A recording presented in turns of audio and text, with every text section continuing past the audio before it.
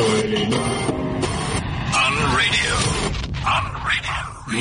of the good stuff. CliffCentral.com. Sanibonani nonke, hello and welcome to Wednesday morning. It's just gone 9:02. It is Andrew Levy and Rorisang Shabalala in studio for the first time on a Wednesday. How's it feeling? Yes, you're not even on. Okay, let me try that again. Hey, Gunjan's pal, alright? Don't worry, we're not going to speak Zulu the whole time because that's about as far as my Zulu goes, and that's actually as far as Rory's Zulu goes as well. Ro, give us a little bit of spice. What happens in the show for the people that don't listen normally and who are only tuning in now for the Kwanzaa show? We get into the texture of the news. You know, you can tune into any talk show and hear about people talking from their heart, from their heads, about what's going on in the news. We go deeper into what's going on in the hearts and the minds of people. So it's a show that goes behind the story. We speak to very interesting people who can give us a backstory. You know, what was happening. So people generally, they tend to analyze the news. We go into what is happening. What happened when the news was created. That's a long explanation. We're going to have to work on that elevator pitch. Listen, I must apologize. My voice is almost completely gone. Winter's here in South Africa. It's freezing cold. And I've picked up something that makes me sound a little bit more like a gremlin than a human being. So I do apologize about that. Let's just talk quickly about the news and what's going down. In your mind, in your view, what are some of the big stories that have interested you over the last few weeks? Interesting here. Apparently the Wits, the SRC leader of Wits has been removed. This is the guy who said he admired. He said he admired Hitler. Now, the interesting thing about that is that they're saying that it's not because of his Hitler comments, but it's because of things that he did, misconduct as they call it. But this misconduct happened a year and 4 months ago, and by some strange coincidence, they found it good and just and right to get rid of him right now. Well, that's the thing. The Vice Chancellor, Professor Adam Habib, said that it's not because of his hate speech, although to be honest, maybe that's the reason he should have gone, but it's actually because he punched a professor. Yeah, but a year ago. The question is why now? You know, is it because he upset the Jewish community that now it becomes important to remove him? So yeah, that's an interesting story. I think what's also interesting there is, you know, the powers of a vice chancellor to remove an SRC leader. So how independent then is the SRC if vice chancellor can just, you know, assume he feels that you didn't speak to him correctly in some negotiations and he just removes you? It's an interesting one because if I think of it from a business perspective, which you always do have to think about these kind of things, here's a guy that is the CEO of the business of Wits, and he's got a mid-level manager who's out of hand. Surely he should have the right to fire that guy. But he's not a manager. He's not managing the SRC. The SRC is an independent body. Is it independent though? Because it represents Wits, right? No, it represents the students of Wits. Right? It's like a union. It's a student union. Oh, now wait. Oh, you see now, I get scared when you start talking about unions. All right, what else you got? I like the interesting one for me that's been developing is the Gauteng finance minister being fired for misappropriation of funds. 50 million went to an IT company for very fast internet. That's fantastic. Well, it's not the minister, by the way. It's the head of the finance department. Apologies. Yes. What interests me about that story is that, you know, for a change, you know, how often in South Africa do you hear of somebody getting fired for corruption? It doesn't normally make the news. So that was quite interesting. Why this particular story makes the news? Why this guy? Are there more people that are busy getting fired? And of course, some of the big headlines from the weekend's papers that continue in today is the Minister of Sport looking like an old grandmother at the Pacquiao fight. Did you see what he looked like? It was actually hilarious. He had these like big celebrity dark glasses on, and he had this hat that made him actually look like a woman. Shame. He got a lot of stick for that. And of course the other one is the DA sex scandal, which I think got us thinking about this whole thing which we wanted to talk about today, which is the media bias. Yeah. It's taken us a while to get there, but we're here now. I mean, Raw, there was a lot of discussions around Adrian Basson's comments on our friend Fikile Mbulula.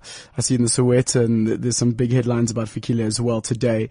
But then the DA sex scandal, the sex ring, started to make its round. Must have been the ugliest sex scandal ring I've ever heard of in my life. But it was very quiet. It was really, really quiet. So why the difference? What happened in terms of that? Like, is the media biased? Like, what's going on there? What are we exploring today? Yeah, actually, I mean, this really came up when our guest, who will be coming on later, Kay Sekhukhwane, started to raise this issue to say why is the media so focused? It seems on whether the minister went to Las Vegas on his dime or the government purse, which he felt wasn't as big a story at that time, like this DA sex scandal, which she seemed to be implying that if the ANC was having a sex scandal, it would be treated a lot more aggressively than what it's being treated now. And she seemed to also imply that the media seems to have treat the DA with soft gloves. So that obviously that got us thinking. We started speaking about it. You know, is the media biased? And on top of that, so it's one thing for the media to be biased, but are we brainwashed? Yeah, I think that's the other very interesting question is, where do your preconceptions come from? Listen, we want to hear from you as well. Give us a shout on WeChat. There's a few messages coming through now, and we want to hear from you, as well as Twitter at Yebo_LEVY or at Rorisang Shabalala. At Rory Shabalala. You know, I get it wrong every time. Rory with an I. Rory with an I, but how do you spell Shabalala? That's the name. Everyone knows how to spell Rory. If you're not South African, you're not South African if you don't know how to spell Shabalala. All right, give us a shout. We want to hear from you. Are you brainwashed by a biased media? Where do you find that you've actually found yourself wanting in that space? Is there a question mark in your mind where you're like, geez, I am biased? We're going to look into that by ourselves as well. Like, where have we been biased? And maybe you can relate to some of those questions and thoughts. Yeah, and also, you know, the thought that you're thinking. I know we think that, you know, this is my thought, I'm thinking it, but the thought that you're thinking, is it my thought, or is it a thought that's been planted by some commentator and so on? And the role of commentators, I mean, we speak about it all the time, Andrew. The commentators are just ordinary people just like me and you. They just happen to have a platform to come and speak. What makes them so anointed? I mean, some of these guys speak and it's an opinion, and all of a sudden it becomes treated as fact. So we want to examine, you know, how easy is it to be manipulated? Well, someone who does get hot under the collar is a lady by the name of Kay Sekhukhwane. She's on the line from Joburg at the moment. Kay, good morning to you. This is a subject and a matter that is very close to your heart, a biased media. Just give us your initial thoughts on that. Morning, guys. Morning, I think that the media in South Africa, the print media specifically, and the internet media happens to be quite biased and quite negative about South Africa itself, not only government, but events that happen in South Africa, and they do shape perception strongly so, and they create a very negative environment within our society, and some radio stations as well go out of their way to perpetuate that negativity. Now, you can't say some radio stations. Let's name and shame. Let's talk about it, okay? If you're gonna put yourself on the spot here, your 140,000 Twitter followers, they want to know which radio stations you mean. Let's talk about that. Which radio stations are you talking about? There are some radio stations that are in the public arena, and where they allow for call-ins and callers to air their views, and there's nothing wrong with that. We must know what people are thinking. But I also think that there's a particular responsibility that is that should be placed on commentators such as yourselves. I hear you talking about commentators, but that's what you are too. You shape views as radio show hosts, and it's the manner. Sometimes it's not even what you say, but it's how you say it. Okay, is the influence of let's say the white-owned media exaggerated? You know, given the SABC's dominance, particularly over radio, which is perhaps the most important platform and channel. No, no, it's not over-exaggerated. Let me tell you why. Yeah. You have the SABC putting out information as the public broadcaster. Now, their mandate is very specific, that they're there to inform the people, and they're supposed to be unbiased, and they're supposed to, spread the word as far and wide as possible to keep people informed about what's happening in South Africa. They managed to do it in a way that doesn't fester this negativity. But unfortunately, human beings are attracted to negativity. But hold on, Kay, hold on. Are you saying that that the SABC is unbiased?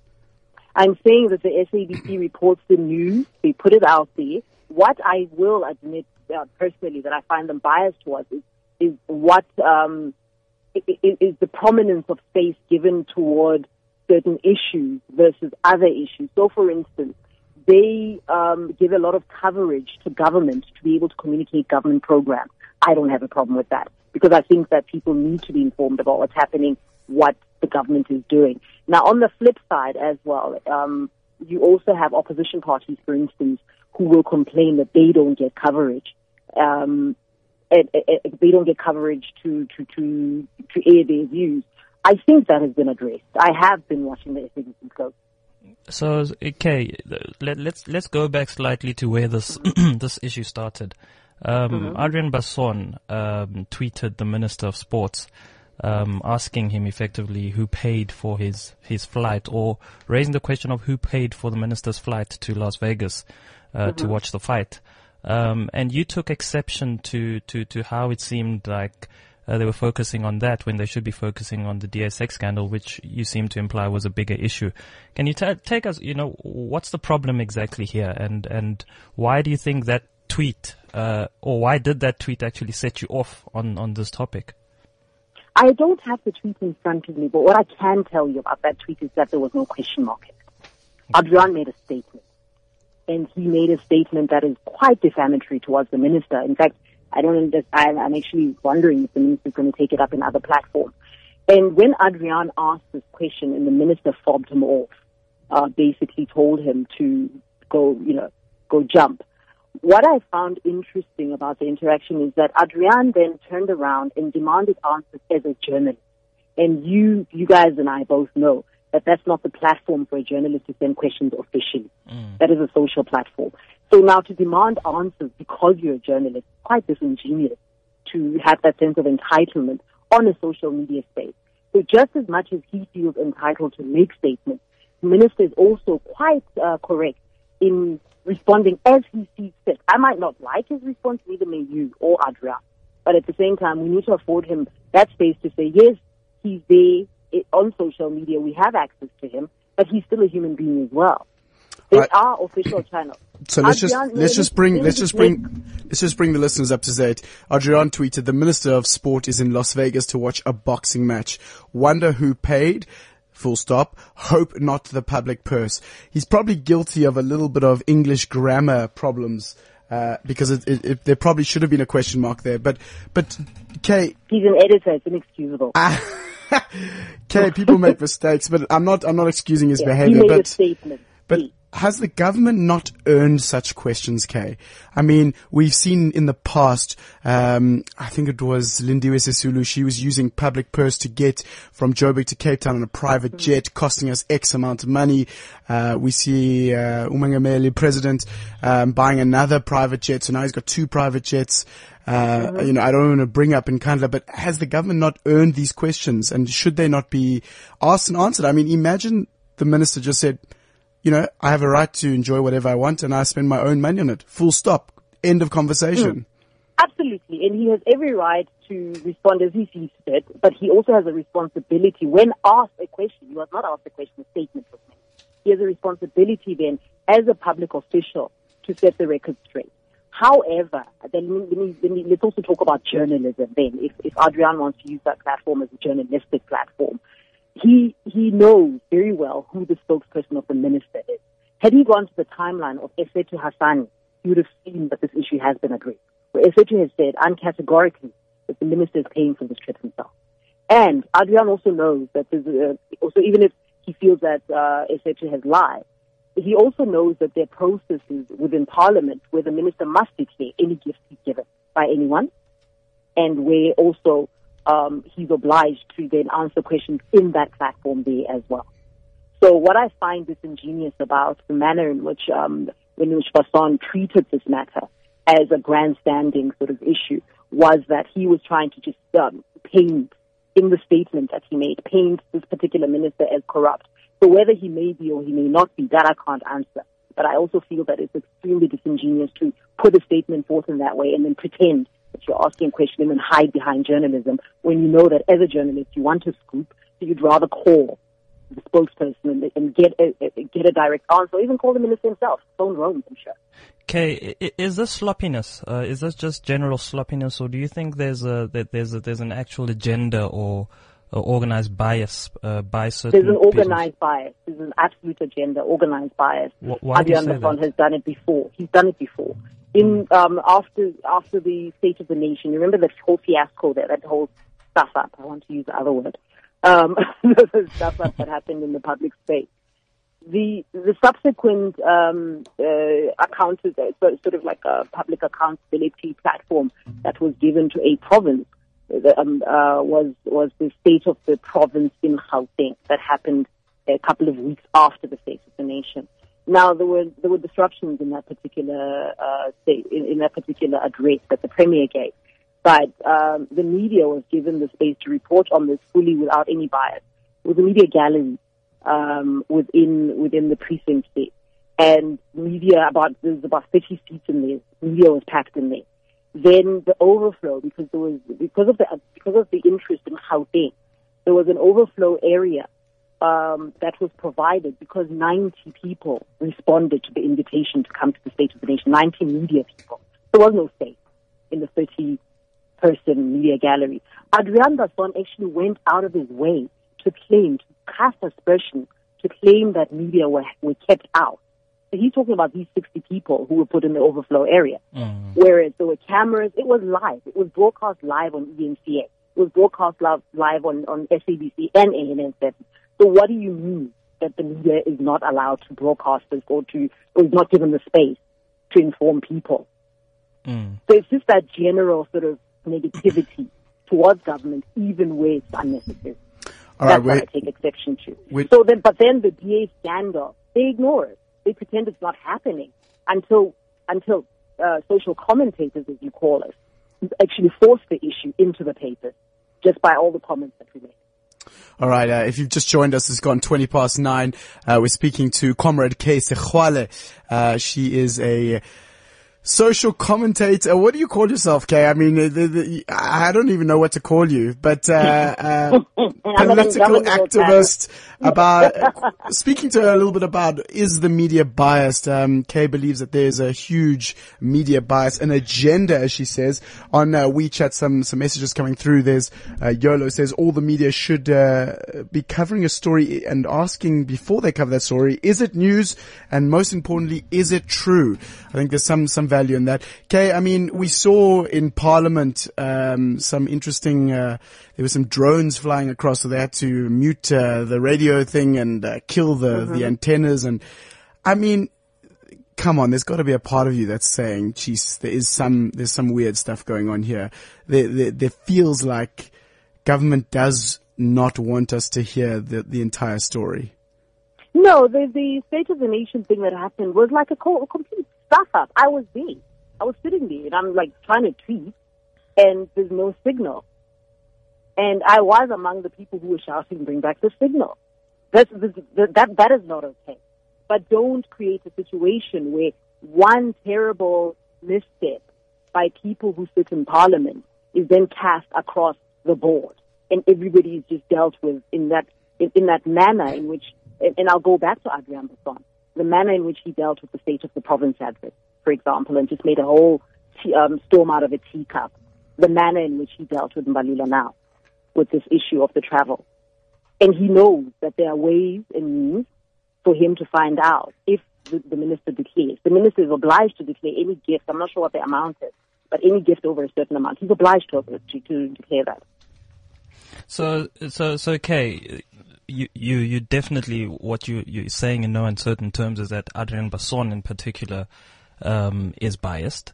Yes, using the auspices of the South African National Editors Forum, on which he sits, and he actually sits in quite a senior position. He uses that. He used that for the SOPA.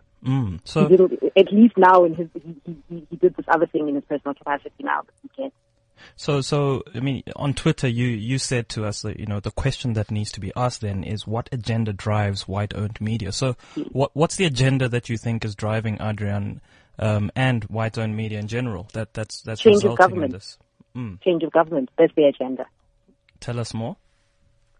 I see a very concerted effort. It's a DA-controlled media, and they are using it. And I'm not even saying they shouldn't, because if they have that at their disposal, because this is their media that they own, then by all means they must use it. But they must be honest about it, like you have in the United States and the United Kingdom and other mature democracies, where you have newspaper companies saying, "I am pro-Republican." Fox News says that. They don't even hide around it. In fact, they find the Republican Party not conservative enough for their liking. And they actually declare that this is who we support.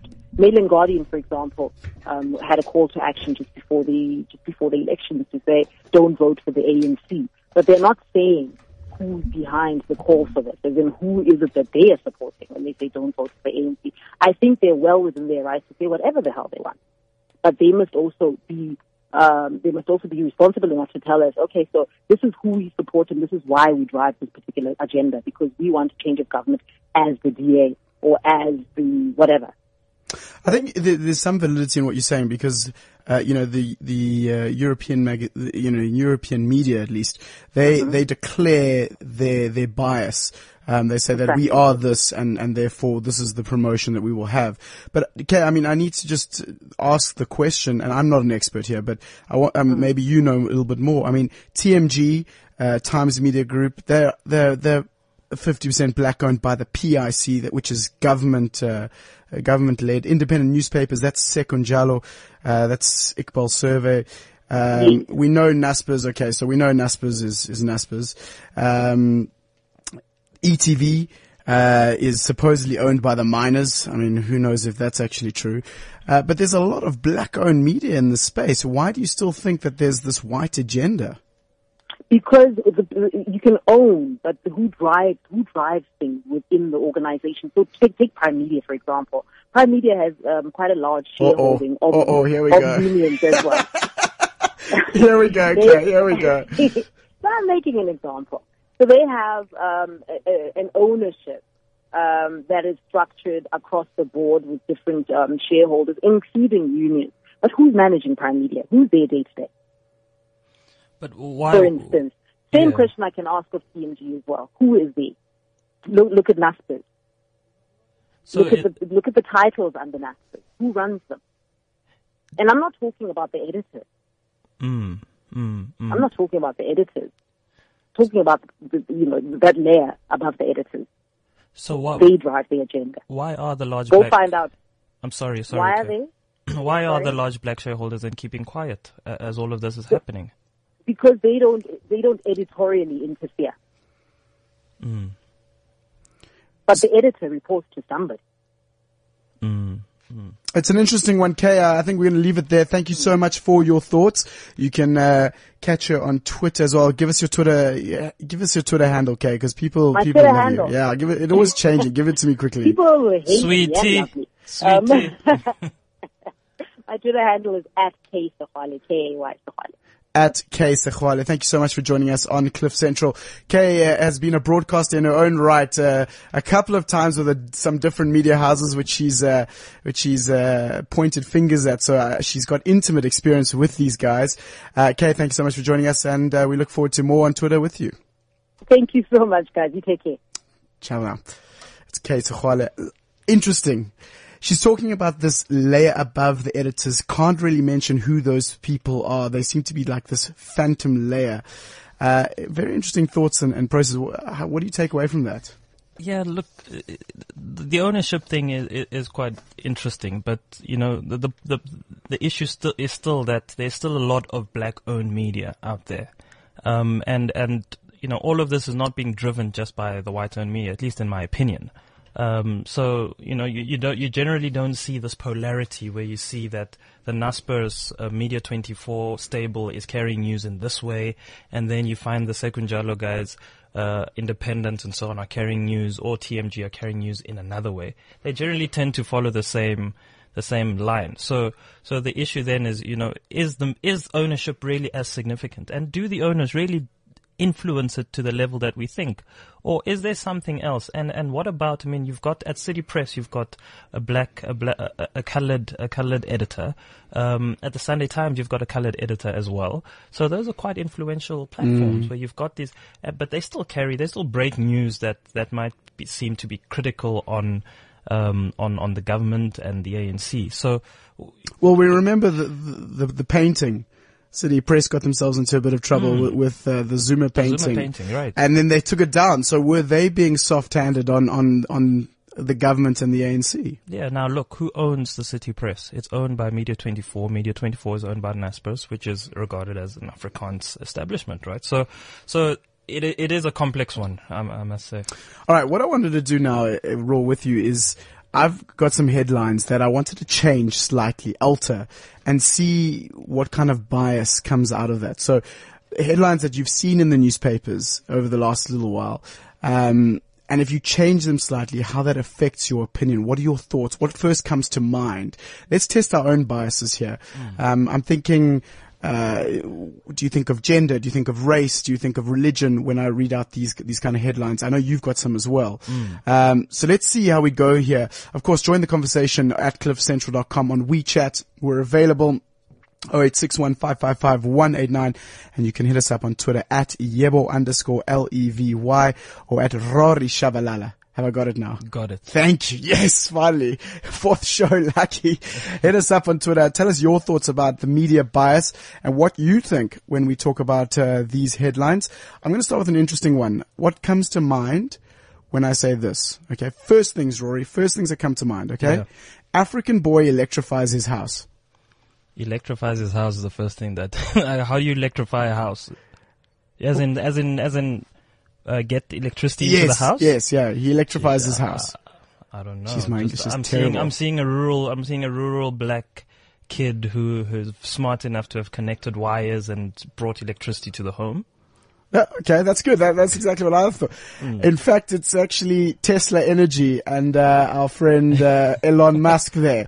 Not many people know this, but he is South African, right? Yeah. So he was the guy that started PayPal back in the day, $150 million worth, and 50 million of that has gone into Tesla Energy, which is basically electrifying homes through solar energy. Yeah, that was recent. Thank you. I like that one. That was announced recently, but do you see the bias? Immediately African, it's true in essence, but the bias is immediately towards something. Let me try you with one here. You can try me. Let me try you. Let me try you. Let me try you. So, 56-year-old woman sticks tongue down 28-year-old's throat in front of 80,000 strong crowd. What's the first thing that came to mind? 56. Yo. I mean, I know the story, but I see a very old white woman. That's what I see. Sticks her tongue. This feels like a Daily Sun headline, to be honest. Really? It feels like a Daily Sun headline. I think I know the story, but it feels like a Daily Sun headline. The story was carried in international press, right? Madonna went and kissed Drake at Coachella. And listen, to be honest, if Madonna kissed me, I would be super stoked. Oh, she's so hot. Yeah, she's so but hot. you don't see Madonna as 56 years old, eh? So that's one. So again, biased age and so on. Which type of people? You said Daily Sun people. And actually, interestingly enough, when you said 56-year-old, because I knew the story a little bit, I thought Madonna, but actually it's around, I would have said a man kissing a woman, and actually that's not the case, right? It was a woman kissing a man. So there's a bit of a gender bias there as well. Yes. All right, I've got a one for you. Extremists board plane to join ISIS. What are you thinking about? Extremists? They board a plane to join ISIS. What are you thinking about? What's the first things that come to mind? I don't know. Islam, I don't know. Okay, carry on. Yeah, what are you thinking? Muslim extremists. Yeah, that's the first thing. How old are they? Are they male, female? I think young male Arabs. From where? From the Middle East. Okay. Yeah. So this is the story that broke today. Another young teenage girl was stopped boarding a plane to Johannesburg from Cape Town to join ISIS. This was 15 days after the first girl Wow. that we mentioned tried to board a plane. There was another girl, this time from Grassy Park in Cape Town. Wow. You see, and what do we think? It wouldn't happen And here. why is this important? Like, why is it important that these biases come through? I mean, the fact that you said Muslim extremist, I mean, isn't that a problem for us? Well, we don't read. That's the thing. So most of the time we just look at a headline and we already reach conclusions. So the issue is that all of these headlines are subliminally affecting how we see the world. We won't read all of the stories. We won't get the detail, but immediately I just think, oh no, those Middle East people, and it doesn't involve me. And then you realize, no, wait, it's actually on our front door. Let me try you with the last one. You can try. No. Maybe the last two. So, 20 years into democracy, SABC is too black, says COO. Oh yeah, I saw this. Is this true or false, Andrew? I saw this. Is this true or false? Is this a lie or is this or is it true? Well, I don't know enough about the CEO, the SABC board, but what's your first instinct? My inclination is that yes. It feels like the board is black. I don't know the numbers though. No, but do you think that this headline is true? Or did this actually happen? Did the COO say that the SABC is too black? I'm not sure, man. It sounds like it's rubbish. It sounds like someone's cooking up a story here. Well, actually, it's true. The COO apparently said that 20 years later he'd like to see more white people, particularly at executive level at the SABC. Which I think is lovely. Yeah, but that's good. But do you see how you challenge that? It's almost like that can't be true. Yeah, that can't be. No, that's and rubbish. That paints, and then we ask the question, why? Why did that immediately sound like rubbish? Well, I think it's because, I'm biased towards all these negative connotations that the SABC board doesn't care about itself. It's very government influenced. It doesn't care about the people that it serves. In this country. Do you think the government is anti-white? Because clearly you feel like there's something wrong with somebody saying that an institution of government is too black. A lot of people say the government is anti-white. I'm not on that train. I don't think they are. I think that for too long we've had too much pro-white. So when you take that away, it feels like there's a bit of a vacuum. And yet you reach the conclusion that. Yeah, you're right. And yet you reach the conclusion that this must be rubbish. Damn, now you're calling me a racist on air. This is I ridiculous. did not say that. Okay, last one. Okay. Last one. HIV positive people to be marked near genitals, whether they're HIV positive or not. Do you think that's true or false? No, that can't be true. That cannot be true. You sure? They're marked because... Yeah, so there's a law that's been passed by the South African government that HIV positive people will have tattoos of whether they're HIV positive to protect the people that they have intercourse. I can't believe that. You don't believe that? I don't believe that. Well, here's the interesting thing. It's not true, but a lot of the African media carried this as a headline story, and it was reported on as if it was true. So, and this was in the height of xenophobia. So what the rest of the continent is thinking out there is that there is a law in South Africa where HIV positive people have to have their members, tattooed. Their members. Yeah. Oh, I don't even know how they would do that. That's another question altogether. We're speaking about media bias on cliffcentral.com. It's Andrew and Rory. We spoke to Kay Sekhwale, a political commentator in her own right, I suppose. She has some very big views about media bias. Someone else who's got a big influence in this space around media bias is a gentleman by the name of Chris Vick. Chris is self-confessed spin doctor on Twitter. He joins us now on the line from Johannesburg. Chris, good morning to you. Well, what's the thing about being self-confessed? I mean, you make it sound like I'm a drug dealer or something. Well, I don't want to talk about those allegations, Chris. I don't confess to being a spin doctor. I am one. There's nothing to confess to. Chris, it's very interesting that you say it makes it sound like a drug dealer. Nick Dawes, the editor of Mail and Guardian, had some very colorful things to say about you, which It was might... before he left the country to go and live in India. He was very scared of you. He was very afraid of you after that.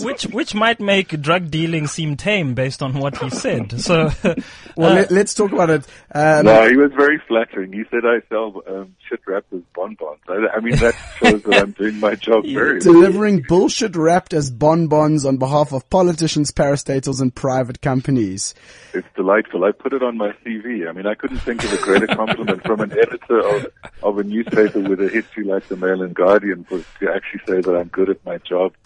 Thank you, Nick. On LinkedIn, you've got Chris Vick endorsed by Nick Dawes. Hey, like that's very nice. I like that. Oh, there's more. I was called an old white hack by Ferial Afaji of City Press. I was called unspeakable things by Mondli Makane when he was editor of the Sunday Times. So, Chris, all these people, they can't be wrong. I mean, how all these people are saying all these wonderful things. Okay, you are being biased. In terms of you are being biased in terms of what you read. You're being biased in terms of what you think a spin doctor does. You're being biased because you believe the editors of newspapers who print corrections week after week after week. So I admit it. I'm biased. So what is the truth? Try not to spin the truth. What is the truth? What are you? What do you do? I'm paid money by business people and politicians to present a particular version of the truth which suits their interests. That's the best way to describe it. Because the truth is subjective. You can look at one issue from 50 different angles. I help journalists and the public to look at it from the angle that my client would prefer them to look at it. So are you in the business of manipulating the public? No, I don't manipulate the public. I rely on the media to carry the messages that I put out. So they, in effect, are the ones who are manipulating the public.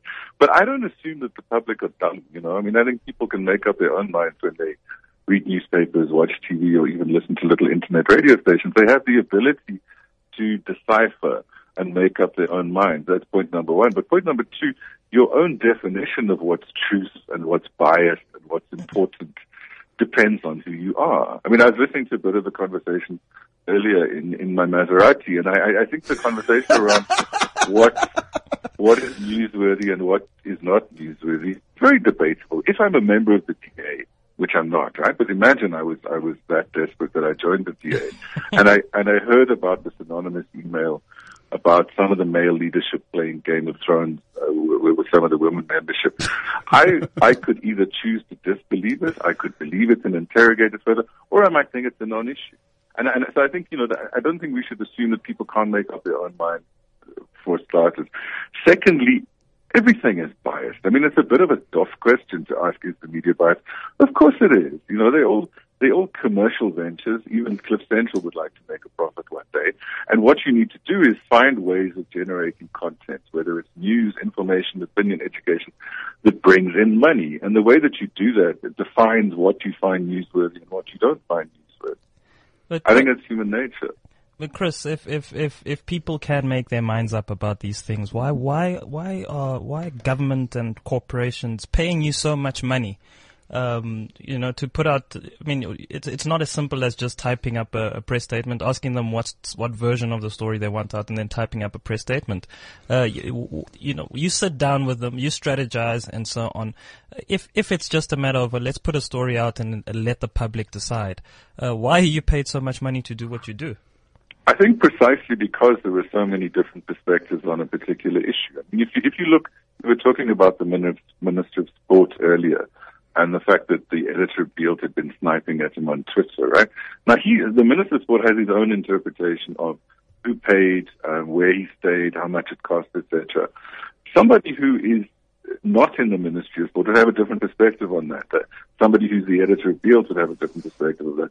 Another minister who wanted to go but couldn't go would have another perspective on that. So there are people who believe that it's helpful to have someone like me around to tell their story with a particular emphasis, firstly, but secondly, to tell it in a way that journalists will understand and accept. And you might find it hard to believe, given your quote on Nick Dawes, but a lot of it depends on one's personal integrity. If I'm someone who goes around packaging shit in sweet wrappers, sooner or later I'm going to get caught out and I'm not going to be able to do my job. So in a sense, I've never lied to a journalist. I might not have told the whole truth, but I've never lied. But in a sense, what your job is to emphasize particular issues so that those emphases are carried through in the way that a matter is covered. So just give us a little bit of understanding into your job as a media persuader. Let's call it that. Are you phoning up journalists and saying, "Listen, here's the scoop"?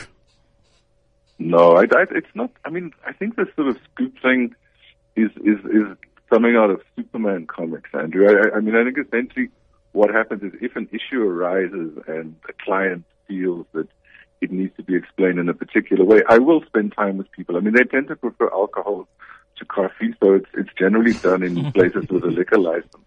And essentially it's about giving context. And they understand that there's an emphasis on it and I represent a client. I'll always declare my interest. I'm working for so-and-so. There's a particular issue. This is how they see it, right? So there's the initial discussion. And then there's either the provision of information, maybe a statement, a fact sheet, or some kind of documentation that's substantiated. And then it's up to the journalist. The journalist can go to 5 other people and get completely different versions of what's going on and can write that story or report the story the way that they do it. I try and keep track of issues as they go through newsrooms. So I talk to news editors a lot. I talk to editors when I have to. And I talk to the reporters because, even if I spend an hour with a reporter and he or she is nodding in excitement and agreement, it still goes through a whole lot of checks and balances and the bias prism that you were talking about earlier before it ends up in the paper or on radio and TV. So it might make page 1, it might never make it into print, it might be completely distorted or different to what I'd hoped to achieve because the journalist talks to other sources. It's not a mechanical process. It's not like making sausages, although sometimes the newspaper feels like it's a bit of a sausage. There is a whole lot of process of checks and balance and the very bias that you've been talking about. I mean, if you go into a newsroom, it's middle-class people working in a middle-class part of town earning middle-class salaries. They're going to apply a middle-class bias to what they see. So if you're representing a big corporate, they're going to be suspicious of big corporates because, big corporates are evil, right? They're going to go for the little guy. They're going to try and show the underdog in a better light. That bias is applied, and that goes with the territory. That's the way that it works. Now, I wanted to ask you, if you're willing to declare your clients, why don't you just declare who you're working for right now? Because it'd be interesting to hear those Cape Town client names that you've got under your belt there. But let's take that offline for a second. I want to understand. No, let's take that online. The reality is I have confidentiality agreements with all my clients. Right? So you can't declare then? No, I can't. I don't. But you just said you would declare. No, I will declare it to a journalist, but I'm not going to tell you now I work for company A, company B, company C, company D. If I'm representing a client, either an organization or an individual, I will say I've been procured by such and such a person or company to do the work. This is what I do. I see. And because I think it's dishonest to do otherwise. Hey, I was just walking down the street and I came across this amazing piece of information, and here it is. I mean, that's wrong. I don't do that. I do declare one-on-one to journalists what I'm doing.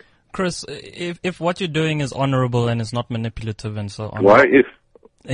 No, I'm asking if it is. He's biased. He's biased. No. Yeah, he's biased. Just hear me out. If it is honorable and so on as you say it is, why then the confidentiality? Should a company feel ashamed of retaining the services of? No, I don't think they ever do. I think they're very upfront. They tell their shareholders, they tell their directors, they tell their staff. There's no secrecy about it, right? But the reality is that they also want to know that one is not going to go around screaming from the rooftops, hey, I work for the SABC, or hey, I work for Cliff Central. It's like having a lawyer on board. It's like having any kind of legal advisor. We work in a similar space, and there are degrees of confidentiality that exist. But the key point is I would never misrepresent myself to a journalist about a client that I was working for. I mean, I sometimes write about media issues, for example, in Daily Maverick and Business Day and other places. And if I was to write about a client that I was, firstly, I wouldn't want to write about a client, but if I would make sure that there's a disclaimer at the bottom of the article that I work for a particular organization. I think it's crucial to maintain one's integrity in that kind of situation by not getting into conflicts of interest and declaring where you do have a vested interest in a particular issue. Chris, you spoke about media bias earlier, and you said obviously people are biased. Where's the line? What's the good way of handling this? Is it the European way where the newspapers and the media actually declare their bias, and say, I'm left wing, I'm pro this, I'm anti that? Would that be a good way of handling it in South Africa? So if the Mail and Guardian came out and said, for example, they are pro the middle class, fight, whatever that might be, would we then be more satisfied? Because when we read it, we know that it's being biased towards a certain type of person in South Africa. Well, I mean, Comrade K mentioned the Mail and Guardian editorial, right? My question is, did that editorial stance, which was don't vote for the ANC, did that even influence a single voter? That would be my starting point. Does it really matter when they do declare their interest? Does it really matter to public opinion? Because if you buy the Mail and Guardian every week, within a month, within 6 weeks, you have a pretty clear understanding of what their worldview is, how they feel about social justice, how they feel about corruption, how they feel about politics. You can make up your own mind as a consumer, and I think that's the critical thing to look at. As a consumer, I buy that product, and over time I get to understand its editorial alignment, its nuance, its bias, whatever you want to call it. And if I don't like it, stop buying it. I'll find another one.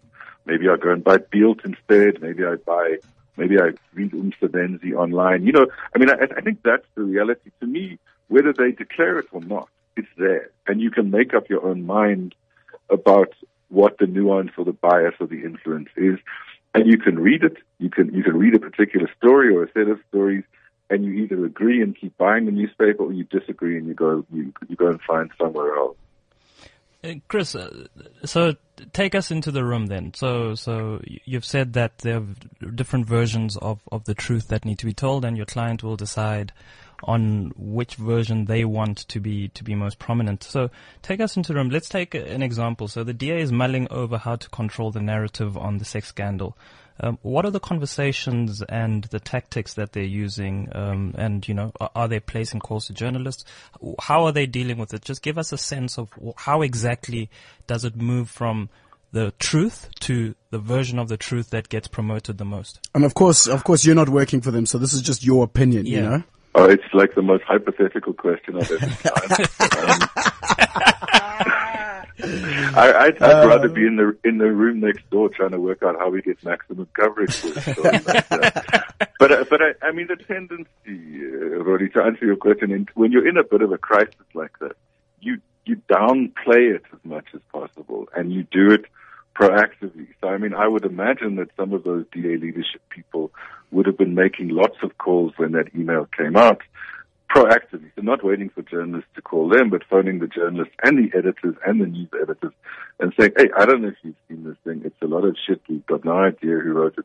There's absolutely no substance. So you try and psychologically downplay the importance of it as much as possible. You then get as many people to reinforce that message. So not just the people who are named in the emails, but you would get other members of the DA to be doing the same thing, to phone, to talk to their constituents, to talk to local journalists and downplay it as much as possible. That's one kind of mechanism that we use, is you downplay as much as possible. The second thing you try and do is create a diversion. And I think the DA was quite fortunate that I think it was the night that the story gradually emerged into South African newspapers, which is on Monday. There was a so-called leadership debate on CakeNet, right? So what that does is it changes the headline slightly. There was also a really good piece on Monday in Business Day by Gareth van Onselen, questioning Mmusi Maimane's view on gay people, on the church, etc., which also helped to change the headline. Now, I'm not saying those two things were done deliberately, but that's very much the second part of the strategy, is try and focus people's attention on other issues. Don't get them to focus too much on this. And the third is that I think that within some of the newsrooms, and one can't say the media is homogenous. I mean, it's very, very diverse people making diverse decisions. Within those newsrooms, I think there would be some people who do think that a story about a sex scandal in the DA is a lot less sexy than a story about a sex scandal in the ANC or the EFF. So I think a combination of that if they were going to do it the way that I would, that's the way that they would approach a story like that. Now, just quickly before we let you go, Chris, one of the big questions that does surround the South African media is, are they lazy? And by that I mean, you know, they love stories just falling on their lap. We've seen it time and time again in Memorial. And so Chris Vick needs something done or wants to influence the media. So he literally just writes up a little headline, because we know you can write one or two words between you, and then posts it off, and then they just take it verbatim. I think it's a huge generalization. I think there are some very hardworking journalists, lots of very hardworking journalists. The reality, though, is that as in every other profession and every other sector of society, you've got what Gwede Mantashe calls the mosquitoes, right? And the mosquitoes are the ones that you can target. If they're young, if they're not that well informed, if they want to get ahead, they're very ambitious, you can work a relationship with a journalist like that to make them look good. You do their work for them, you do all the research and present it to them, and they just replicate it. There are a few like that. And they, to me, are the problem. The ones who are lazy, the ones who take bribes, the ones who just stick a byline on a press release when you send out. They're the problem. They're the ones that the society and the editors need to focus on. But as I was on a show yesterday with a lot more listeners than yours called Gareth. So you're not getting invited again. Wow, thank you. That's the last time you invited. You didn't bias us at all. You didn't pay us off. No, that's fine. Thank you. No, take your Maserati somewhere else, big guy. You're being biased. That's your version of the truth. It's not the whole truth. I'm sticking to it. I got more retweets then than I'm getting today. But what the point I made to Gareth is we do live in a society where you've got corrupt traffic cops, you've got corrupt politicians, nurses, school principals who sleep with students to get them a chick certificate. You know, I mean, I don't think journalists are immune to that. They're not superhuman. They're normal. They are human beings after all. And they are people like you and I. And so you get the mosquitoes, but you also get some amazing journalists. And I think that increasingly we need to think as consumers about what we read. You know, you need to read the byline. You need to read who wrote the story. And over time, you can begin to make up your mind around what kind of journalist. Is this someone rigorous? Is this someone who relies on faceless sources and brown envelopes?